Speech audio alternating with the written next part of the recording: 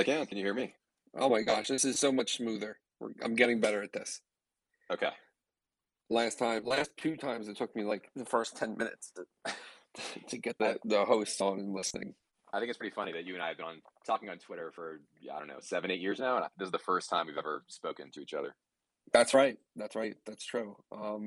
That is something. Twitter, it creates sort of postmodern relationships that you just don't like. How many people? Like, I guess the equivalent to this would be like a long time ago when people like knew letter writing and stuff like Right. that Yeah. for a long time. I think Spaces will change that a little bit too. I think Spaces, and whatever Clubhouse was before that. Well, and I Uh, guess for companies, if you have a remote first or hybrid first company, you probably are doing Zooms and things with people you've never physically met, and maybe 10 years in the future you will. yeah, yeah. You know, when me and Carl first started blogging together, it was like years and years before we ever met in How did person. how did you guys first? I was leaving rude comments, and just arguing with him. He was blogging there, and I was like, "You're wrong. This is ridiculous. You're missing this, that, and that." And he would email me politely and thoughtfully, as Carl does, and I would just keep arguing with him. And then eventually, he was like, "I have to do some work stuff for a while. I can't write for a little bit. Do you want to guest blog here?" And that's how I started. It is funny how a lot of relationships are almost formed better online if there's an initial disagreement and fighting versus Yeah. like you kind of softly agree and okay, there's nothing interesting about that. That's right. I think that it sort of like carves out like a mutual respect back and Yeah. forth, and then you learn from each other. And that's something we've definitely had in our online relationship. Is I think you come at things very differently than I do. Not in terms of Yeah. like we disagree all the time. We do disagree sometimes, but you have a. Tell me if you think this is characterization is accurate. You take a very granular approach. Sometimes I think this might be Yeah. a finance Twitter versus economist Twitter thing too. But like you often are reading about what companies are doing in their like their financial statements and what are their executives saying. Would you agree that that's like a substantial part of your approach to understanding labor markets and stuff? Yeah, definitely. And like when I think about electric vehicles now, and it's like, okay, there's actually a lot of like real news flow here. It's not just activists talking about the future. And so, you can't like maybe you tell me an academic economist might look at 30 years of data and do a regression, whereas you can't really do that. So you're trying to make, decisions and come up with ideas based on limited data and short-term trends. And it's going to be wrong sometimes. Yeah, definitely. And I think that that is like a major between the economist approach. We're looking for like the data and like at a minimum, we would want like a survey or something like that. Like, Right. but I do think that there is a lot to learn from what individual companies are doing, but it's sort of it's a finance guy skill because you got to know who the companies are, you got to know who's important, you got to know where to look, and you got to know when to like sort of downgrade what they're saying because they're talking their book versus like take it seriously. Well, it's interesting because to the discussion, the reason we're doing this remote hybrid work, you don't have 30 years of data. And so maybe you're kind of stepping out a little bit versus what you typically would do. Absolutely. There's a lot of ways where I'm doing things now that I would not have done before because you're kind of stuck. Like, for example, like when we talk about where are people going to move because of remote work, like economists constantly say, oh, you got to look at revealed preferences, not stated preferences. Like, look at what people are doing, not what they're saying. But my argument there is like, people say that if people say they want to move because of remote work, like that's substantial. You should consider that because there's a lot of constraints on them in the short run. And I think that that's going to be, you know, that's going to be very telling if people say I want to move out of this area and remote work's going to let me do that and I'm not doing it yet because like I think in part because the remote labor market hasn't fully evolved yet to make them feel secure in those decisions. I don't think we should give that 0.8. I think that's pretty important. Right. And I think, and I don't know if you've talked about this as much, but maybe in the short term, people are moving to a suburb in a big metro 10, 20 miles out just sort of to hedge their bets. But as this marketplace gets developed, you don't have to be in a suburb of New York or California. You can go, I don't know, I hate saying Boise because like not most people in Idaho, but you just have more options available to Right. you. Well, let me ask you what you think about that because that was one of the things I definitely wanted to talk about today was, where do you think, where are the geographic effects going to be? Where are people going to move to? Where are they going to move from? What is your sort of the state of your thinking on that? Yeah, I think I would start by saying my perspective is colored by being a 40-year-old married person with two kids. And so, and most of for us, our careers have been this first environment. That's been the base case. And so we can't come into this with fresh eyes the way maybe a 15-year-old can think about the future. And so for us, it probably is like you say, oh, well, I don't have to be super close to an office or deal with this commute. I'm going to, move a little bit farther out or make a few tweaks, but still kind of keep this framework. It's sort of like, early television was like they didn't know what TV was as a medium. They just thought about it relative to radio or theater, and so they made small tweaks and sort of copied or iterated based on what he knew. And so, I think that we're going to sort of make these iterative changes, and maybe you get something very different 10, 15 years down the road when you have different people who are all, remote natives or something, internet natives, that kind of thinking. So I think we're going to be kind of a hybrid, just because we still are tied to the way things were. The comparison TV and radio is interesting. I think that that's right. It's like, like one thing changed, and it's like, all right, how do we do the exact same thing we were doing, but with this one sort of constraint loosened? The other place I look to is like automobiles, and like, people be like, well, automobiles, they're like horses, but they're faster, but they're not as good on dirt roads. So obviously that's going to limit their appeal. And it's like, that's such short-term thinking, because like, sure, I think it was true for a long time that automobiles weren't as good. Maybe it even is true today. I don't know what the best horses and the best cars do off road, but like it was like, but then we got roads and things Yeah. changed, and you don't want to do that kind of short term projecting to really think about the impact of this. Well, and I think a lot of the big companies were looking to for guidance on remote work, whether mostly tech companies, since they just rule the world right now. It's like, okay, they've operated a certain way for 10, 20 years, and a lot of them have huge office spaces. And so they're going to have to adapt these office 1,000-person companies. But to the extent we do get a remote first Facebook or something 5, 10 years from now, they don't have any of these constraints, but it's going to take a while for those companies to get built. That's why I think this is sort of pro competitive in a way, because like now having like if you're starting from scratch, you declare your remote work policy, and then you grow, and your workers endogenously select to be the kind of people that are a good match for the way you want to build your company.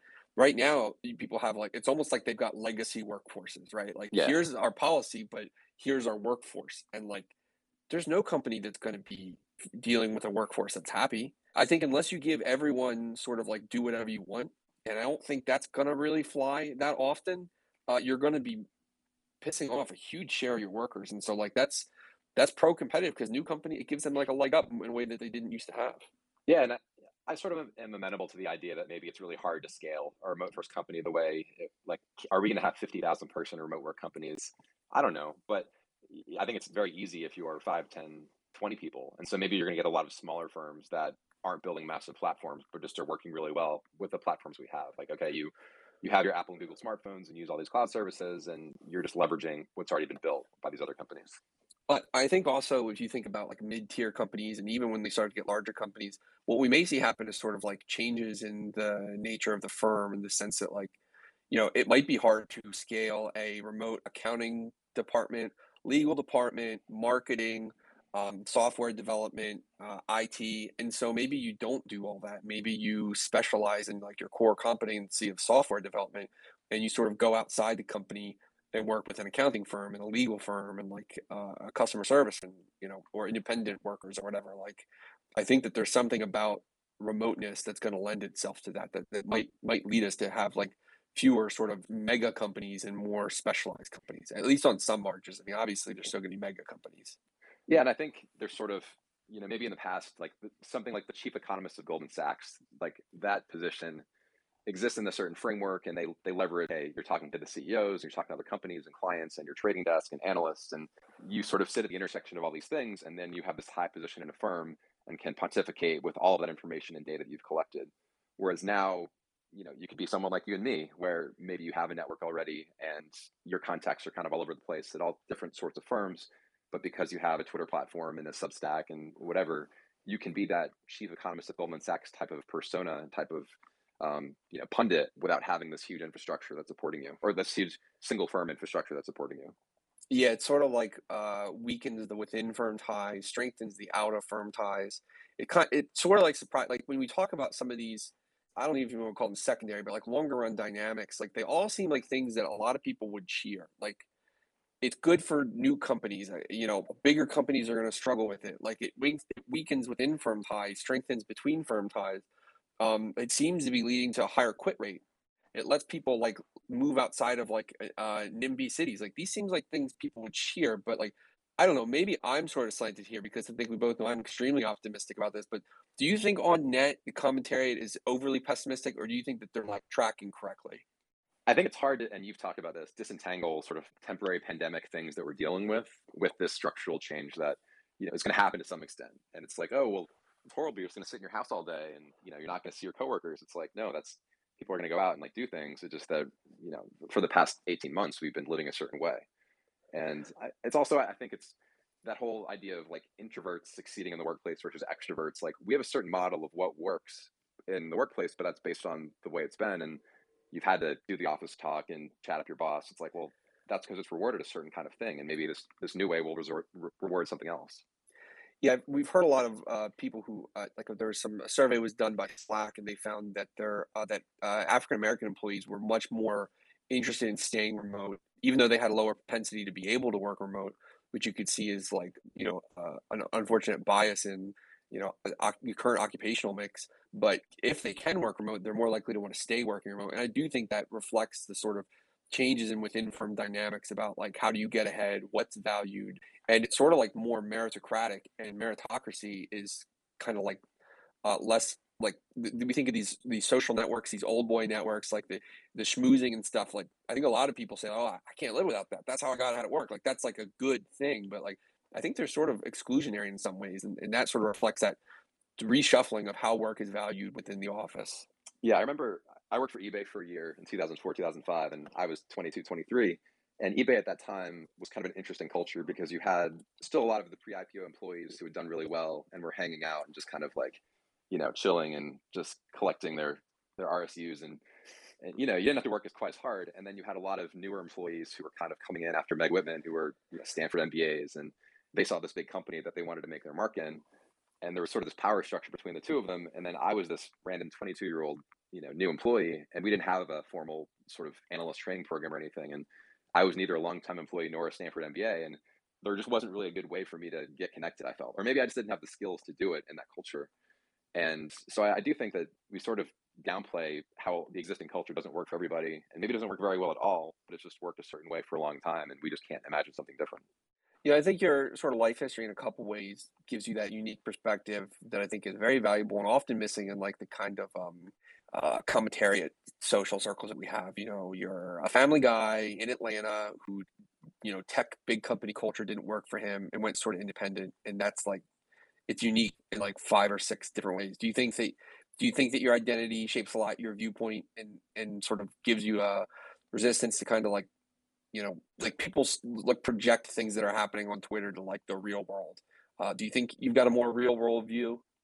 I think that my lifestyle is probably closer to the median upper middle class American, which doesn't make it right or wrong, but like I'm not a single renter pundit who's 25 in New York City. Like so, I live in the burbs in Atlanta.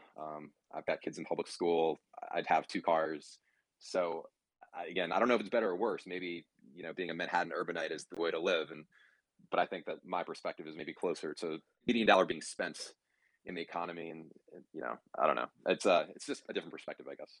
I see it in your writing, definitely see it in your thinking. I find it valuable, but maybe that's just because I am also closer to that median person than the online commentary it tends to be. That I'd say, oh, that sounds right, but maybe that just sounds right to me. And later on in this discussion, we'll invite some listeners to put us both on blast for being uh, Well, out like of I touch remember, suburbanites. like when Powell, Fed Chair Powell, was giving one of his press conferences, maybe in April or May, and he was still talking about the pandemic and how people were like locked in place, and I'm like, everyone I know is getting vaccinated, and like moms are meeting up and people are doing stuff. And like I don't like maybe in DC that's what you feel or have to say, but that's not the reality that I'm seeing. And so that was just a difference of opinion. And obviously the economy was recovering much faster than officials appreciated. So I think there is values in not being in those bubbles and having more of a suburban outlook on things.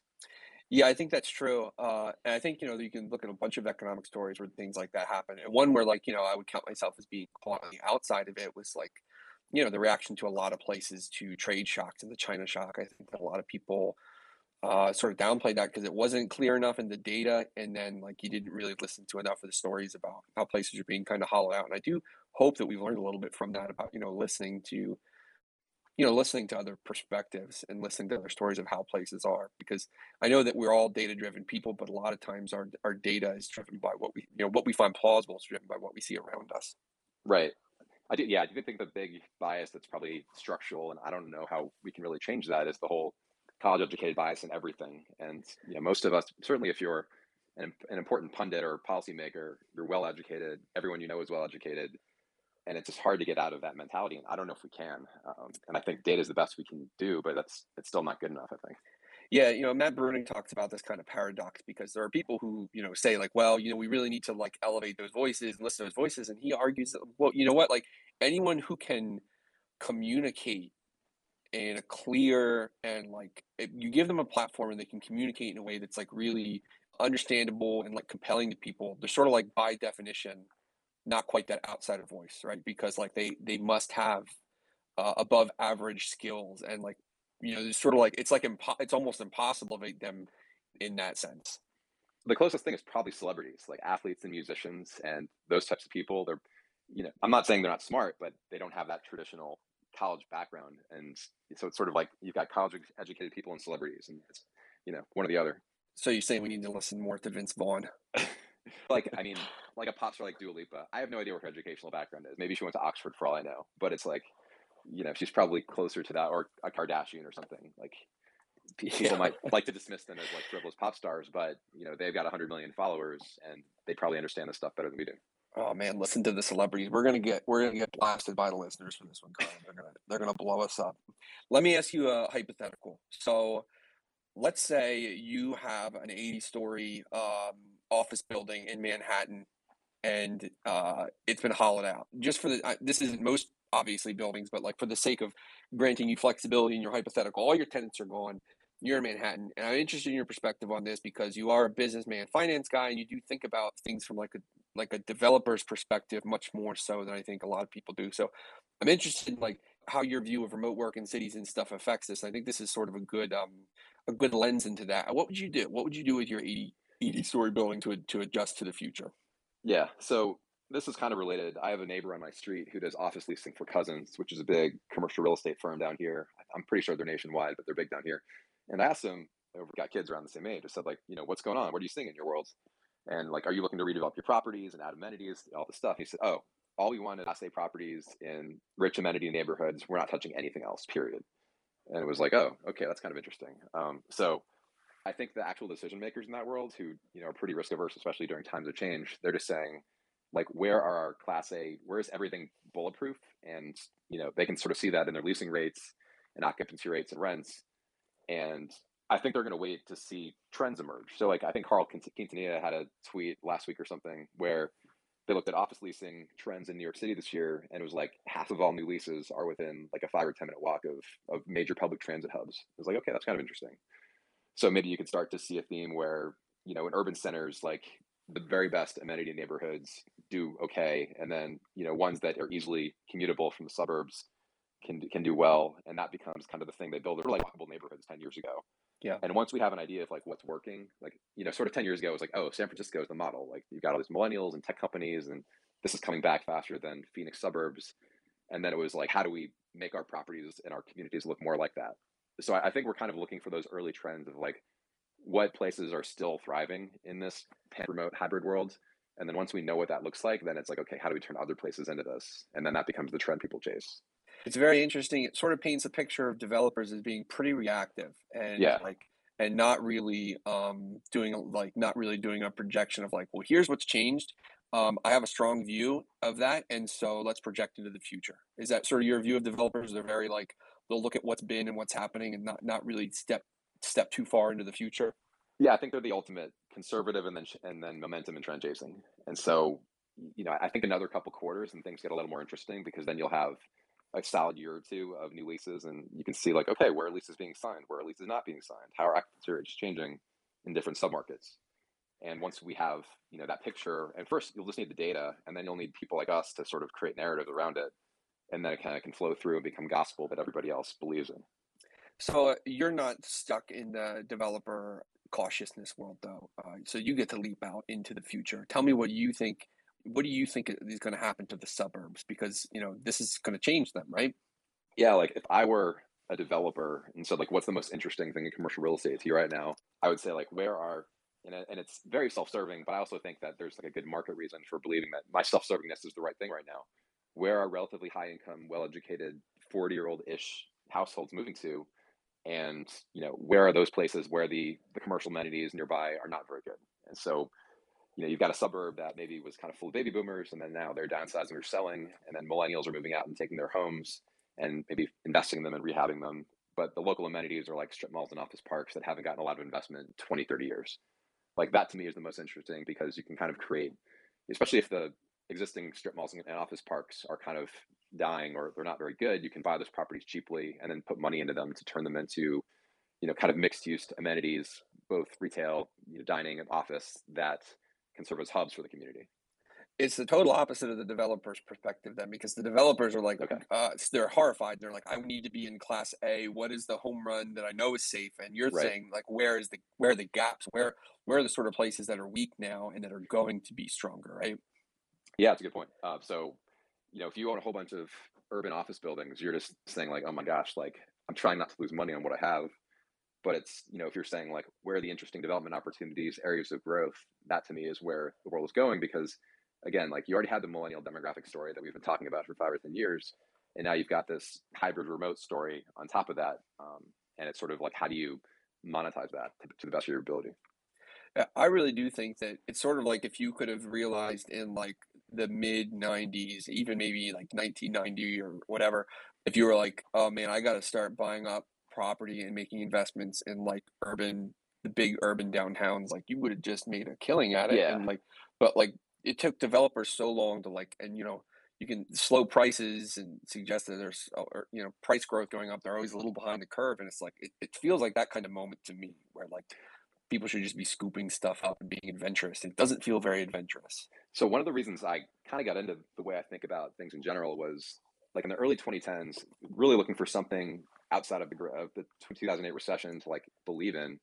And that was when like kind of like the walkable neighborhoods and millennials and tech jobs became the big story that we were talking about as the future of the economy. And I was thinking, wait a minute, like I graduated college in 2003, and my first job happened to be in downtown Los Angeles. I wasn't making very much. And at that point, downtown LA, like there were a few signs of things getting better there. Like they had built the Staples Center where the Lakers and Clippers play, and there was talk about really investing in downtown. But I mean, I lived in a low-rise, two-story apartment with mostly Hispanic working-class families, and my rent with my roommate, who was a grad student at USC, was 1,500 a month. So we each paid 750. And I was thinking, wait a minute, I kind of bought into that walkable millennial lifestyle, but that just didn't really exist when I was coming out of college, and I didn't think about it in any kind of structural way. It was just like, well, my job's in downtown LA, and I don't want to have this long commute, so I'll live at apartment complex like that. And so it was like, huh, okay, well, and then you learn about the demographics of millennials, and it's like 5, 10 years after me is when the big surge in demand is going to be. So kind of like my stage of life is makes me an early adopter to some extent, and then inevitably demand will follow just because I assume people younger than me will have my preferences when they get to my age. Yeah, yeah. I think that that's a good. You just sort of walking around, looking at the world and thinking about it is much more important than I think. I don't know. Maybe everybody does that, Yeah. but it doesn't seem like it when people write about stuff. They're like staring at the data right in front of them or something, and not a lot of like walking around and thinking about what's happening in life around me. I think it does. I think it does help. Although to be fair, there are plenty of times that the anecdote-driven way of the Oh, world sure. catches people. Well, and I think, as you've like to hammer me, thinking that like labor force participation might not recover, like that was a hugely colossal policy mistake and analytical mistake. And so, and that was a function of thinking that 2006, 2007 was full employment rather than 99, 2000. Yep. And, you and I weren't in that labor market back then. So that was where my anecdote sort of, experience-based view was wrong. Yeah, that's a great example because that is an area where it was like, it was really economic aggregates that were like the most telling to me. Yeah. And not like just one, but like the way they all sort of moved together and they all were telling what felt like the same to me. And then like, state something like is like, boring as like state level panel regressions, I felt were really telling a similar story. So yeah, we shouldn't go too far in the anecdotes are all powerful way of thinking things because that was definitely a win for the data and for econometrics and stuff like that. Yep. Do you have a number that you think is the percent of the workforce that's going to be fully versus hybrid? Do you have a number in mind, or I, just I almost don't want to have one because I feel like if I do, then it becomes this anchor that I feel the need to defend. Like, I don't think it's helpful to sort of do like the team transitory or not transitory thing. It's just, especially when there's just things are so in flux, you just get anchored to a view that maybe you shouldn't hold on to. And then 3 months later, it's like, well, if I admit that I was wrong, then I don't want to do that. So then you just sort of twist the data to fit your narrative. And I kind of did that with the full employment thing in the 2010s, and I'm trying not to do that now.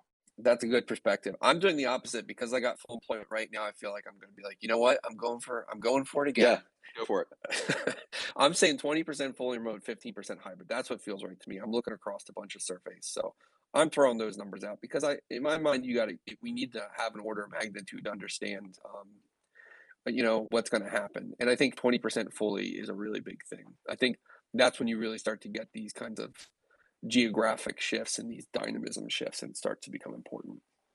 Yeah, and my guess is that it's sort of so the thing that just came to me is in 2010 or so, there was the whole like e-commerce versus physical commerce, and we thought of them as very distinct things.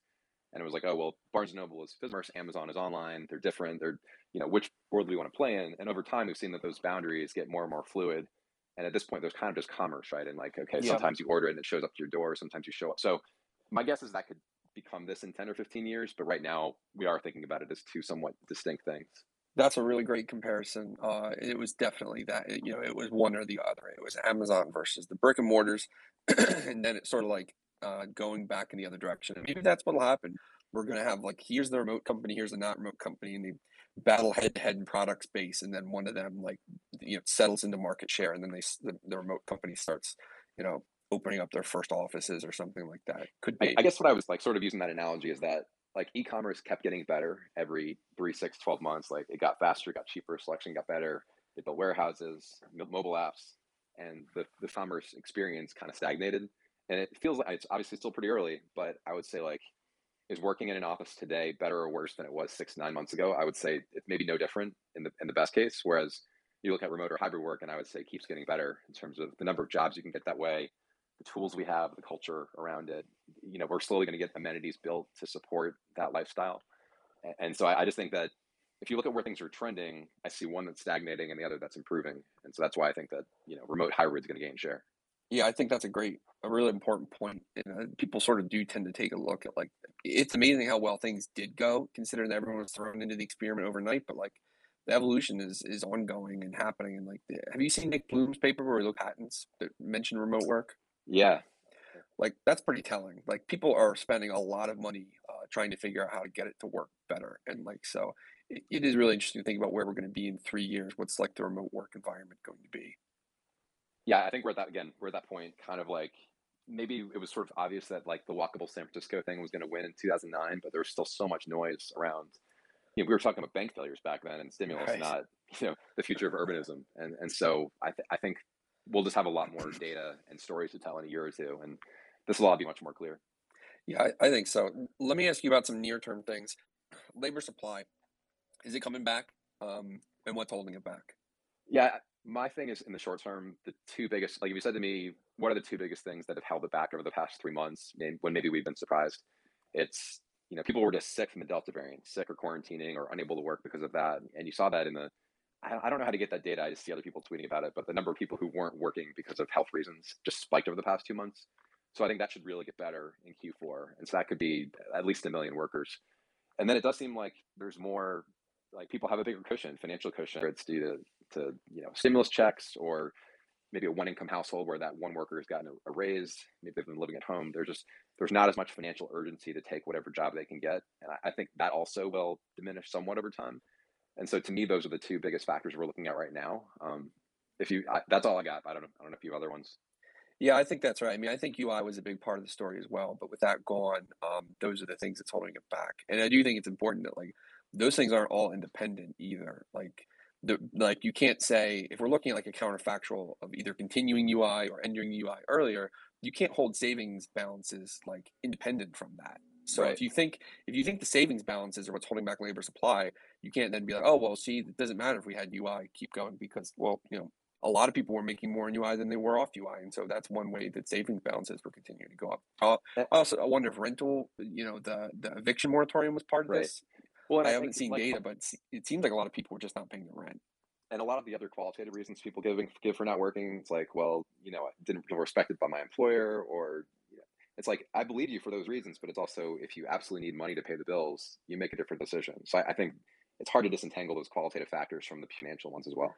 I totally agree, and I think that people are sort of bringing the wrong emotion to this discussion. Where like if I say someone's not working because they have savings, that sounds like I'm being like really judgmental of the Right. worker and like I'm portraying them in a negative light and like that's like anti-worker. But the way I look at it is like if I say that all these like, you know, entry level, lower skilled, professional services workers have the ability to simply choose to work less, to me that's a very right wing story. Like that's a like Chicago school Casey Mulligan theory of recessions. Like I don't think people have that ability in general to just be like, we're going to work less. We're just not going to work as much in this household. I think that household finances are in normal times a lot more than that. And people need to work and they like to work. And like, by the way, that's why things like food stamps don't reduce labor supply very much because like people still need to work, still want to work, and our social safety net in general is not enough to really reduce labor supply that much. Like to me, that's a very liberal story, but I feel like I'm sort of accused of being like hard on workers when I say that a lot of savings is helping people stay out of the workforce right now. Well, I mentioned this story to you last week that we were at a benefit um, for a local nonprofit we support, and one of the things they do is they have a job training program for like auto service centers and mechanics and things like that at ship with Napa.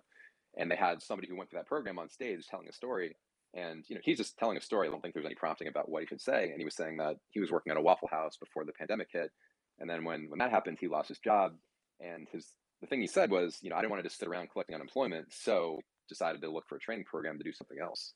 And it was, he was saying that from the standpoint of like he felt like it would reflect poorly on his character if he just collected unemployment. And so I do think in America, especially, there is this, we most people feel like they should work, and if they're not working, they're, says something negative about them, and it is kind of a cultural thing that we have. And so over time, I do think that we can debate about how long it's going to take, but in general, most prime age people who left the workforce will reenter. Yeah, I think that's 100% true. Even if we all admit that there's like some mysteriousness about the reduction in labor supply, nothing to me suggests long-term changes. I think people will be back. I think people will work, and especially if we can get back to full employment. And that is one of my main concerns with this temporary tightness that we've created, or that has been created, is that it risks us getting back to real tightness, where like not only are labor markets tight, everyone has a job. Like to me, labor markets being tight and millions of people not having a job, that's worrying. And Yeah. I don't think you can disentangle that from the inflation that we're experiencing and the risk that inflation creates for rates going up too fast.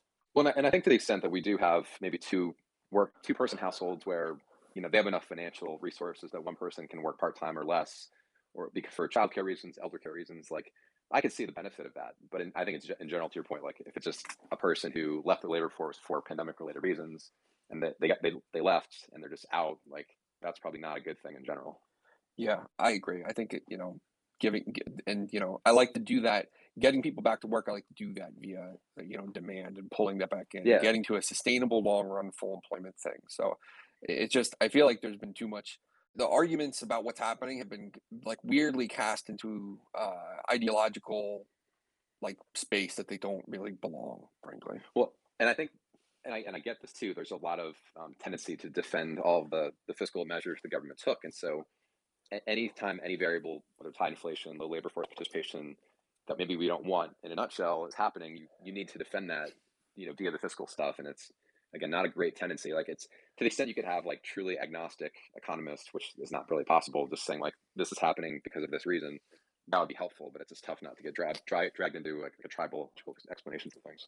Yeah, I certainly agree with that, and I think I think part of what they get caught up in is fair, which is we get stuck in econ Twitter arguing about like the things where there's contention. And so that ends up getting like into heated debates about labor supply and UI and the structure of the stimulus. But like this is why I try to every once in a while to step back and just rebroadcast, like just to let everyone know we did this is doing a really, really good job compared to the Great Recession. This is like whatever mistakes we have, and I think that there are substantial mistakes I worry about. Whatever mistakes we have are just so much better than the mistakes of the Great Recession. And so I think it's like that's kind of like the healing we need to do on Econ Yeah. Twitter together. So we all need to come together and like remind each other that we're all on that. We're all for the most part in that boat together. Right. Yeah. I think we were all left thinking like, oh my gosh, like if we don't do the fiscal thing again, then we're, another decade even worse than we were before. Like that would just be devastating. And so, and I think you've seen people who maybe were downplaying the inflation story a few months ago now saying, well, what do you expect? How could we reopen the economy without any inflation? Or, well, it's still better than we had in 2010. And it's like, yes, these things are true, but we should still talk about the issues we have and how we could address them, or if we should address them. That's right. And that like inflation is inevitable and like that's just part of this. Like I could buy that a little bit more if that had been the position or Yeah. even had Nobody that. predicted this in February. like they weren't like when I was warning about, the structure of the stimulus contributing to excess inflation, the response I got was not that's good and fine and necessary. Right. It was like that's not going to happen. We're not going to Yeah. have that inflation. And even if it does, it's totally like politically cool. And like, the thing I tried to warn about was like, you guys are putting way too much faith in the Fed and like assuming that they can be like totally agnostic to public opinion when they start to scream about it. I mean, you already see the dot plots moving. Inflation is already clearly like weighing on their minds. So I would have loved to have seen more of that up front. And even if had we gone with the stimulus the way it went, because like the cost outweighed the benefit or the benefits outweighed the cost. I feel like it was a non-debate. Like it was not discussed at all. It was just like the money's going out. Shut the hell up. It's going out. This is it. It's over. Yeah, I mean, I think that I personally felt like we would have maybe 6 months of 3% inflation, and then you'd be back to two, right? Because like, okay, used cars and lodging and all these reopening things happen, and then they roll off. And writing columns and tweets about that, it's like, oh, I do remember saying that, and it's gone on longer than I thought. And now that we're seeing persistent income growth and wage growth, and it's not a supply chain thing for me, but it's not as clear we get back to two over the next 6 9 months, and it's sort of policymakers I think are anchoring to some extent of like it needs to get back here by this point or else, and we're kind of caught in this trap in that regard. Yeah, and I think that trap is the exact concern with inflation from the start that we should have had. Because I'm not that worried about inflation by itself. I don't think inflation Yeah, by itself, even what we're getting, is like a problem. Problem. I mean, I get like consumers don't like it, making them mad. But my biggest concern is that the Fed overreacts to it. I think we should ride through it. I think it would have been totally fine for the Fed to at some point be like, you know what, actually we're going to stick at 3% and we're going to stay at 3%. But they've blown their ability to do that now because like they're eroding their credibility when they fail to forecast this well, yeah, inflation. I think it's right where they started out by saying maybe we'll get a little transitory inflation, but at least they used the word transitory, and Yeah. I think most people thought that meant months, not years. Yeah. I And mean, they were they've like, made okay, that we'll get back to clear. two by in not too distant future. And now it's, I think we both agree that the anchor to two is the issue right now, not Yeah. the situation we have. Yeah. And like, people can argue about what this transitory mean, but this is why I love the Fed's SEP because they told us what they thought Yeah, transitory meant. exactly. And now we can hold them accountable to that. And they can't play the games that other people sort of like to play, which is like, well, that's not what I meant by transitory. I meant something different. I meant, maybe into 2022 or 2023. Well, So the and I Fed, think that even if they believed that we would get, say, a year of 4% inflation, if they had said that in February, like they would get like, crushed by Democrats saying like, look, you're just stumped on the stimulus, you're trying yeah. to, So I don't know if they really had a card to play here, given all the political constraints.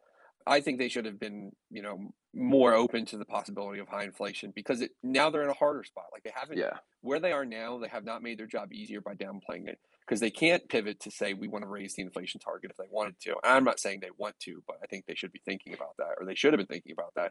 But now they can't say this isn't that surprising or like this is what you would expect or like all is going according to plan because this wasn't what they expected and this wasn't what they planned. So it makes them seem like a little erodes their ability to talk about what's next.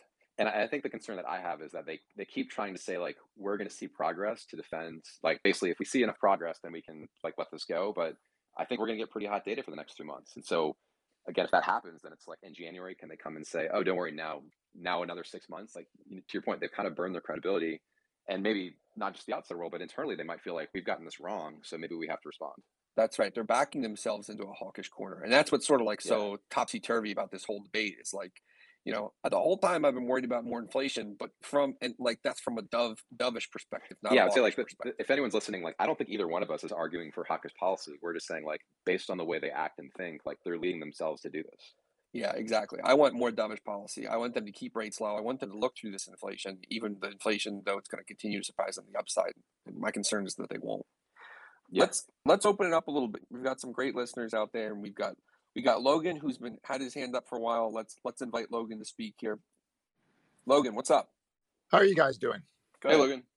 Good. Question on, work from home and, I think we could get to about 15 to 22% in about 5 years with that. But what does the next kind of smaller suburban super city look like? Something like, when Connor was talking about, in the 90s, Irvine has become like that now.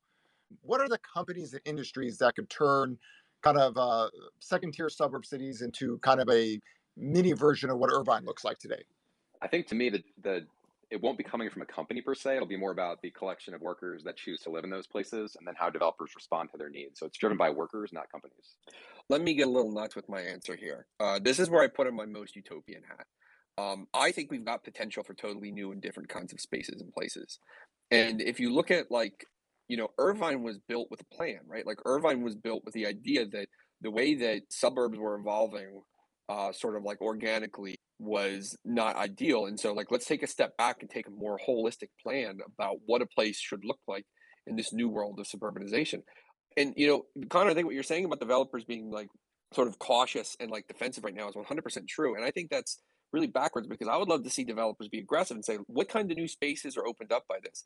Because in the past, if you were to try to create a new place, be it a new for anywhere from like a new, community, small town, HOA style thing, all the way up to like small towns to small cities to big cities, you face this massive chicken and egg problem of like, you need skilled workers, but you can't get skilled workers without employers, and you can't get skilled employers without skilled workers. So you're stuck. That chicken and egg problem is really, if it's not totally gone, it's weakened. And I would love to see people be bold here. I'd love to see more Walt Disneys, who wanted to make Epcot a truly new kind of city. I'd love to see more futuristic thinker, and I haven't seen a whole lot of that. So that's my sort of call to developers out there. Is like, let's think bigger. Yeah, it does There seem is like there's the there is structural one thing issue of about like, sorry. there is one thing about Irvine now, because right before the pandemic, like literally right next to my home, there was a big, huge commercial business construction being happening, 9 big buildings, and they're still pushing through that. So to Connor's point about the 40-ish higher income crowd, they're still building out here on the commercial side in Irvine, even with the work from home models in an area where it's very expensive to live. Yeah, the only point I was going to make about the conservatism is just that the whole institutional REIT model for commercial real estate of people who own REITs just want their predictable cash flows, and maybe they grow by 5% a year. And if you want to do this huge development with an uncertain future, that doesn't fit into a REIT type cash flow model, and that's maybe a constraint. And you hear urbanists talk about this with parking mandates and things as well. So I don't know how you get past that. That's a really fascinating point, because like it's like the business model of development that fit the sort of slow, steady growth world we were in is not the business model that's going to take the best advantage of this world of fast moving change and different potentials and futures that we're facing now. So like that is a friction. That is a friction to the kind of progress we need. And while I say I'm like utopian on this, I do think that this is not new places is not a guarantee. It requires people to step up, and it requires people to get it done. It's not like an equilibrium that's guaranteed. Yeah, it requires this is almost like innovation. a defensive WeWork versus REITs, where it's like at least they tried something, right? Yeah, absolutely. Yeah, got to see something. Yeah, I will say, Mark Laurie. Have you read anything Yeah, what he's talking about? a little bit. Did the Las Vegas or the Nevada desert idea? Yeah, he wants to build Yeah. like a brand new city in the desert. He was doing this. He was thinking this, I think, before remote work, which I think is interesting, because it like he should be pivoting. You know what I mean? Like Right. they should not worry about getting like big office skyscrapers downtown. I hope whatever they had like drawn up pre-pandemic, they've sort of like crumpled up and thrown away. They've got a new map that they're working with. Well, like if you wanted to do a brand new city, why not do like off of a highway in Kentucky or Tennessee? Like, why the Nevada desert? Like, give some infrastructure. Like, you can kind Yeah. of get there without having to build it on the moon, on Earth. Yeah, I mean, like there's so much open space in New England. Yeah. Absolutely, and you don't have like the water problems, and especially in these places where population has been falling. Maybe it's like a regulatory thing, because like you do need, when Walt Disney was building Disney World in Florida, he was like quietly gathering up all these parcels because he didn't want to trigger the holdout problem, and then he went like a huge lobbying campaign to really give himself a ton of discretion. Like Reedy Creek Economic Development, where Disney World is located, is like it's basically a company owned government. Like they control the governance of it. They don't have to argue with the municipality. There's no zoning board. Like they are the zoning board. And so I do wonder if that kind of thing could happen in New England, or if you got to go out in the desert to get that kind of flexibility. Yeah, it could be. If anyone here is working with Mark Laurie on that, have him give me and Connor a ring so we can chat about this. I really, I actually did 100% true. I cold emailed. I guessed his email was like marklaurie@walmart.com, because that's where he was. I cold emailed him just because I wanted to talk with him about it. Never heard back. I don't know if I guessed the email wrong, or if he was just like, who the hell is this guy? Okay, let's talk to David Lund, who his profile says is a Tesla yogi. Who knows what that means? We're going to add David as a speaker, see what his questions are. In the meantime, let's have some other questions, guys, in the audience. I see a lot of great people out there. Daryl Fairweather, we got Lettieri, Matt Clancy. Any questions? David, go ahead. Hello, yeah, this is David. One of the things that I've noticed personally is that income from capital is starting to hit, me personally, which is in that 98 to 99 percentile, whereas it's been focused on, income from capital, only in the 1%.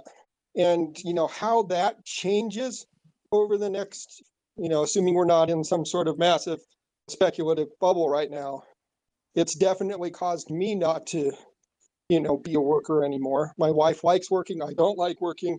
And we now have the money where it's not making any sort of sense to do anything you don't want to do. Are you talking about crypto, David? Or are you I talking think he about means house like prices? retirements. Oh, okay. But yeah, like retirements. Retirements. Yeah. And the fact, Well, you're saying capital income, though. What kind of capital income are you talking about? I mean, income from, stocks, bonds, real estate, things that you don't have to work for as opposed to labor income.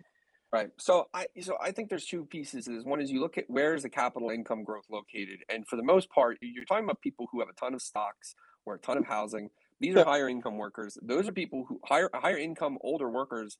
Yep. Their labor force participation has generally gone up over time. So people over age 65 are more likely to work now than they used to be, and so I'm sort of skeptical that we're going to see like a huge bunch of retirements from this. What do you think, Connor? I guess I don't have any strong feelings. I trust David that his perspective reflects what he's feeling. Are there a lot of these people? I don't know. I guess I just don't I have a strong view. retired last year because of equities, but I think I'm in the very, very tiny sub 50 group. So there are people out there. It's just fractionally small compared to. I mean, I the guess I could see, marketplace. people in maybe their early 60s where, remember we said coming out of 2008 that people's home equity and retirement portfolios got nuked, and so they had to work longer. Maybe this is a little bit of the opposite, where you were 62, 63. It's like, okay, I can make it work for another few years, and so I'm just going to do it now. We'll have to see. I'm skeptical. I think people will come back to work. I think that the higher skilled people are just working more anyway. Their jobs are easy. They like to work. The 65 retirement age is like weakening over time. I think that structural thing is going to outweigh those sort of short run things, but it's definitely weird enough out there that who knows. Let me bring Daryl Fairweather in. Daryl is the chief economist at Redfin. So my question is back to the conversation about the Fed, but also a bit more about bubbles. I don't see any problem with 5% inflation. Like, inflation is fine as long as it's predictable. Maybe some of the Fed's credibility on being able to predict inflation is up in the air right now, but I just don't see anything wrong with that. What I'm more worried about is having the economy run too hot for too long and create bubbles. And I think real estate's an obvious place to start being concerned about that. I mean, I think it's too early, but I would definitely keep an eye on it. But there are probably other asset bubbles out there that we should be worried about, but we just don't know about. And there, I think the Fed can do a lot more on the regulatory side, but I just haven't seen a lot of attention paid to that, or maybe I'm not paying attention to the right things. So I'm curious about what you all think about that.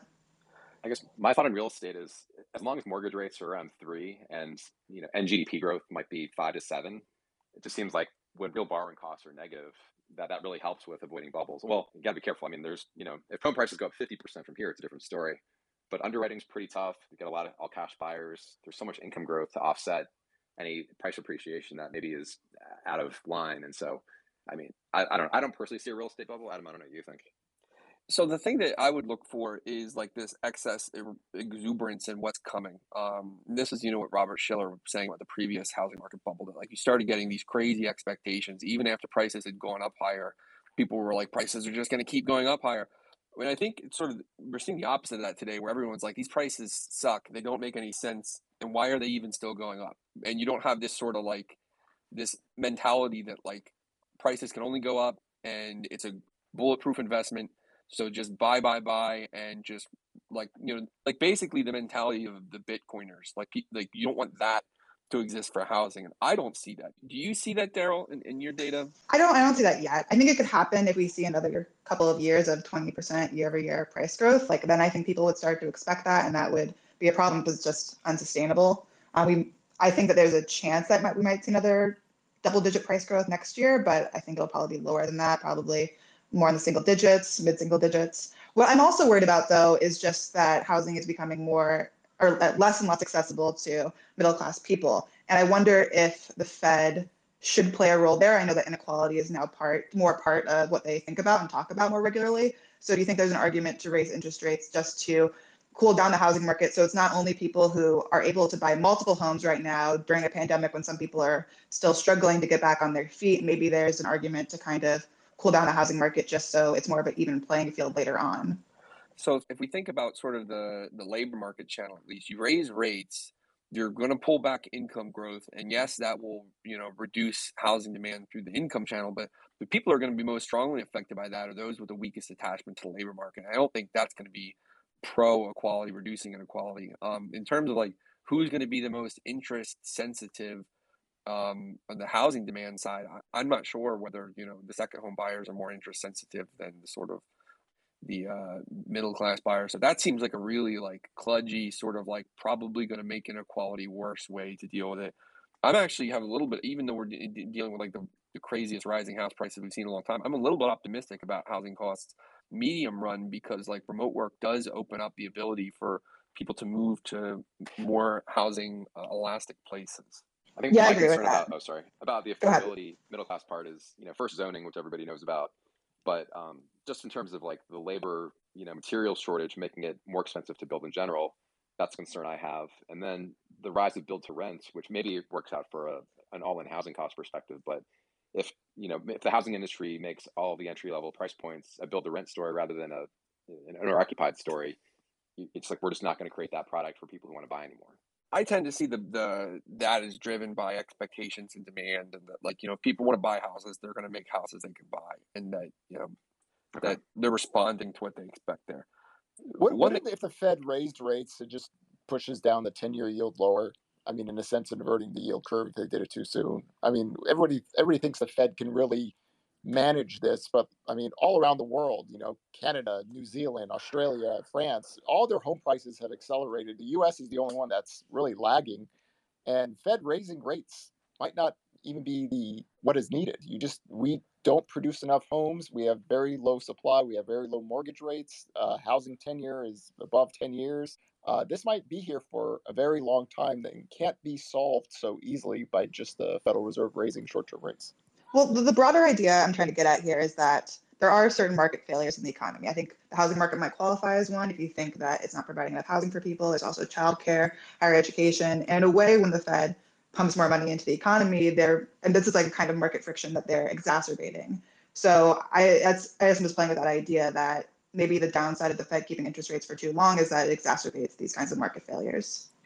I just think if we think about like that pushing aggregate demand up, here's how I would put a macroeconomist view on it. Like you push aggregate demand up, and that like supply curves in a few markets start to bite in a way that's like painful for some people.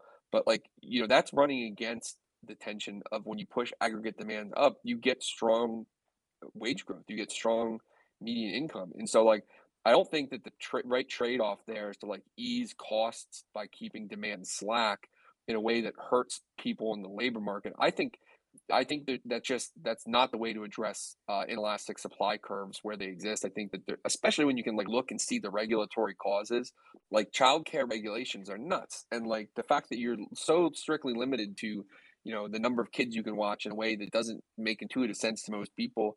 And the fact that like in some localities now they're passing like regulations to require people college degrees, like, and the housing market obviously is under the thumb of the NIMBYs, and like to me, like to try to address those things with interest rates in a way that leaves workers off is just it seems very backwards to me. But the one thing you do mention, Daryl, I think is real that we do need to think about is like how long can house prices stay up this high before people start getting irrational?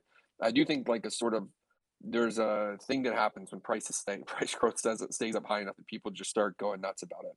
Yeah, it's definitely a problem. I mean, we saw it with the last bubble. Maybe the bubble from last time is still fresh in people's memories, so they won't get that irrational, at least not too quickly.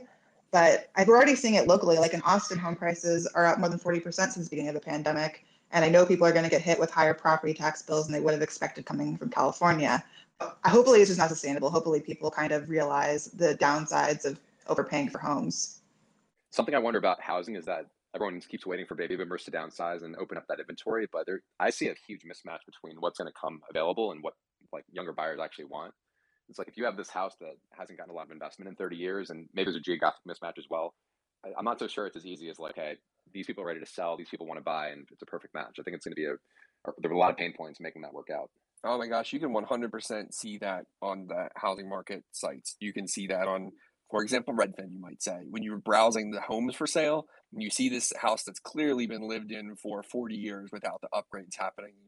I guess mismatch is one way to think about that. That like there's a lot of houses out there that are sort of the boomers who didn't move and are finally ready to downsource, but those houses are not market ready yet. Well, it's a matter of remodeling, then these institutional buyers like do have a role to play in terms of getting the aesthetic up to date and potentially doing some upgrades.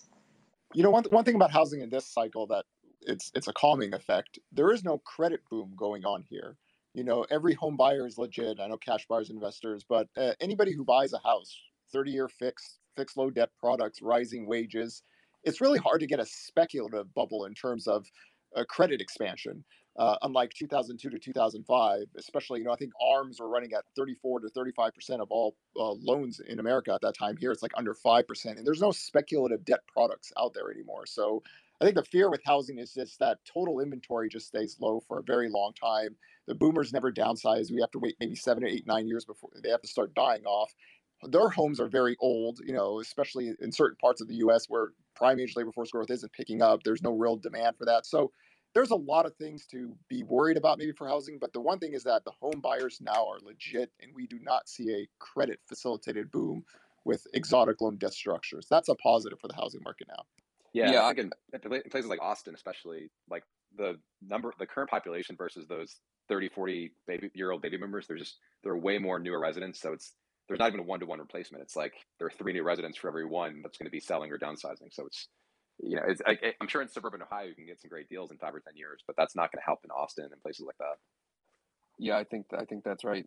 Logan, it was an interesting. You were debating Carl and Alan and a couple of people on that, and whatever you might think about what's the right deregulatory level in housing finance. I think definitely sort of glad that we're in a more conservative phase right now to be going through this insanity. Well, it kind of goes back to the point of there needs to be changes to the regulation in terms of zoning, in terms of getting regulatory approval for building new homes. All that's got to change. It's the only solution to get this kind of inequality, at least in a manageable place. Yeah, I agree. You know what? I think what we got to do is we got to go housing market by housing market and just get everyone tweet really angry about the zoning regulations. There are a lot of people doing that. But the way that Flexport guy just fixed the shipping container things, I've never seen anything like that. How do we get more of that? I mean, I think the Biden administration knows they have what needs to be done. It was in their original plan. It just hasn't made it through Congress, and it just makes me very pessimistic when I think about that. What do they have in their plan that's going to address these shortages that we're seeing right now? Well, on the zoning side, they were going to withhold funding from localities that have overly restrictive zoning. That was the broad wording that they had in their original plan when he was just running for president.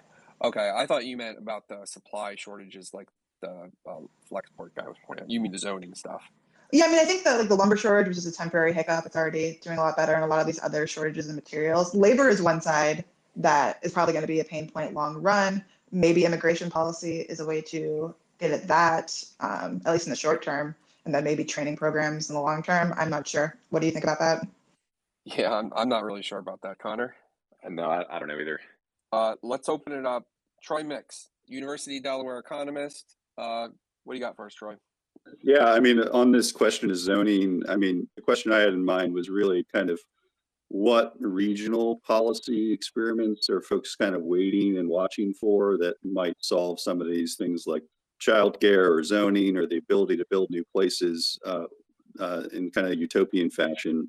What are people like waiting and watching for with some interest that you think might solve these? And I think this was kind of being addressed by Daryl a little bit, but I wonder if there's other ideas out there.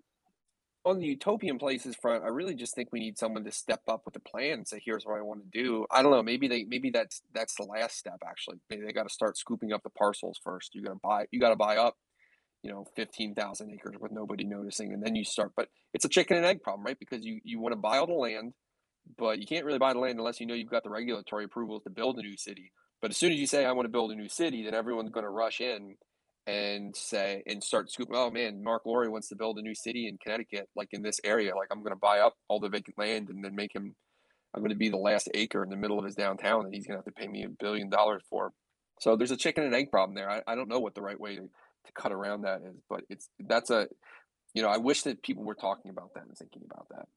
Connor, what do you think? How do we get? What can Atlanta do, or what can Georgia do to get new cities, new places? Or do you think that there's just so much? There's so much potential still in like the added development on places that are already growing that Georgia doesn't need new places. I think just we still have suburbs that in a lot of cases haven't seen much investment in 30 years. And so there's so much you can do with dead malls, taking them over, subdivisions that are going to hit their useful end of life over the next 10, 20 years that it'll probably be a lot of like small scale retrofitting that adds up to a lot over time, but not a big splashy thing you can point to and say like, wow, look at all this excitement happening in outer Gwinnett or Cobb County. Oh man, a dead mall. How fun? How much would you guys love to own a dead mall? Wouldn't that be so much fun? All right, let's end it on the dead mall comment. Thanks, Connor, for joining us, and thanks, Daryl and Troy and Logan. Thanks, everybody, for listening, and we'll be back maybe next week.